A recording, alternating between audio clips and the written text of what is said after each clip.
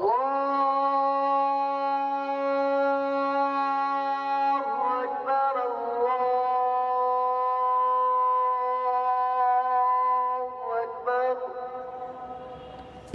नाम तस्मीदा है। मैं एक रोहिंग्या रिफ्यूजी हूँ। अभी मैं इंडिया में हूँ फ़िलहाल सिंस 2012। हम लोग 2005 में बर्मा छोड़ दिए थे क्योंकि वहाँ पे मिलिट्री और बर्मीज़ गवर्नमेंट जो है रोहिंग्या मुसलमानों को बहुत जुल्म करते हैं। बच्चे स्कूल नहीं पढ़ सकते, 10th तक पढ़ लिया तो किसी भी तरह पढ़ लिया, अगर उसके आगे नहीं पढ़ सकते, अगर पढ़ भी लिया फिर भी मुश्किल करके, तो आपको कोई जॉब नहीं मिलेगा गवर्नमेंट की तरफ से। अभी 40,000 रोहिंग्याओं में मैं पहले हूँ जो अभी यूनिवर्सिटी में जा गई हूँ, तो इस बात का मुझे बहुत खुशी है। लेकिन मुझे इस बात का दुख है कि मैं ही क्यों पहली हूँ। इतने सारे लोग कब से आके रह रहे हैं, वो क्यों नहीं आगे बढ़ पाए। हमारे कम्युनिटी में लेडीज़ डॉक्टर या जेंट्स डॉक्टर भी बहुत कम है। जेंट्स तो कुछ है लेकिन लेडीज़ बिल्कुल भी नहीं है।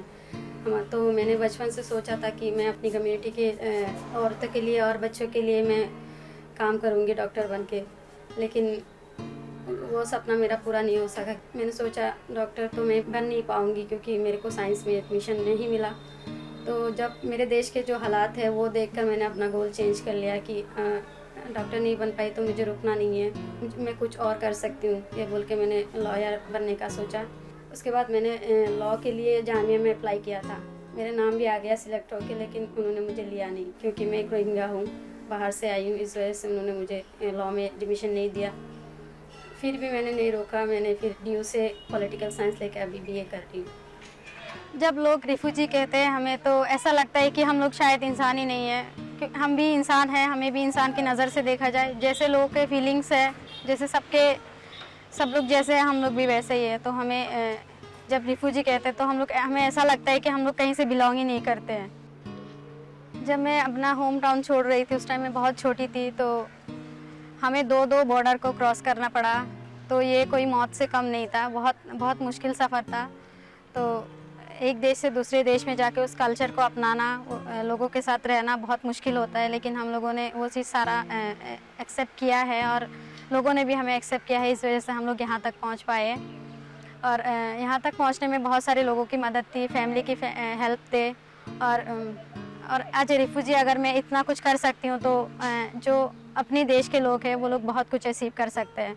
तो इसमें ये मैसेज जाता है कि मुश्किलात तो बहुत आएंगे ज़िंदगी में, लेकिन अगर करने वाले हैं तो कुछ भी कर सकते हैं। जब मैं शुरू में पढ़ाई करती थी, क्लास के लिए जाती थी, तो लोग बहुत बुरे कहते थे क्योंकि उन्हें लगता था कि हम लोग कुछ नहीं कर सकते। जब बर्मा में कुछ नहीं कर पाए हो तो यहाँ आके क्या कर लोगे, ये बोलते हैं। एजुकेशन सबसे इम्पोर्टेंट है हर बंदे के लिए, रिफ्यूजीज़ के लिए तो सबसे ज़्यादा है क्योंकि हमारे पास एजुकेशन नहीं था, इस वजह से हमें अपना देश छोड़ना पड़ा। हमारे पास नॉलेज नहीं था, इस वजह से एक बच्चे को अगर एजुकेशन नहीं मिल रहा है इसका मतलब उसका पूरा लाइफ बर्बाद है, उसका पूरा फ्यूचर बर्बाद है। तो एजुकेशन ही एक सोल्यूशन है जो हम अपने जिस मकसद को चाहे वो हासिल करने का वो एक ज़रिया है।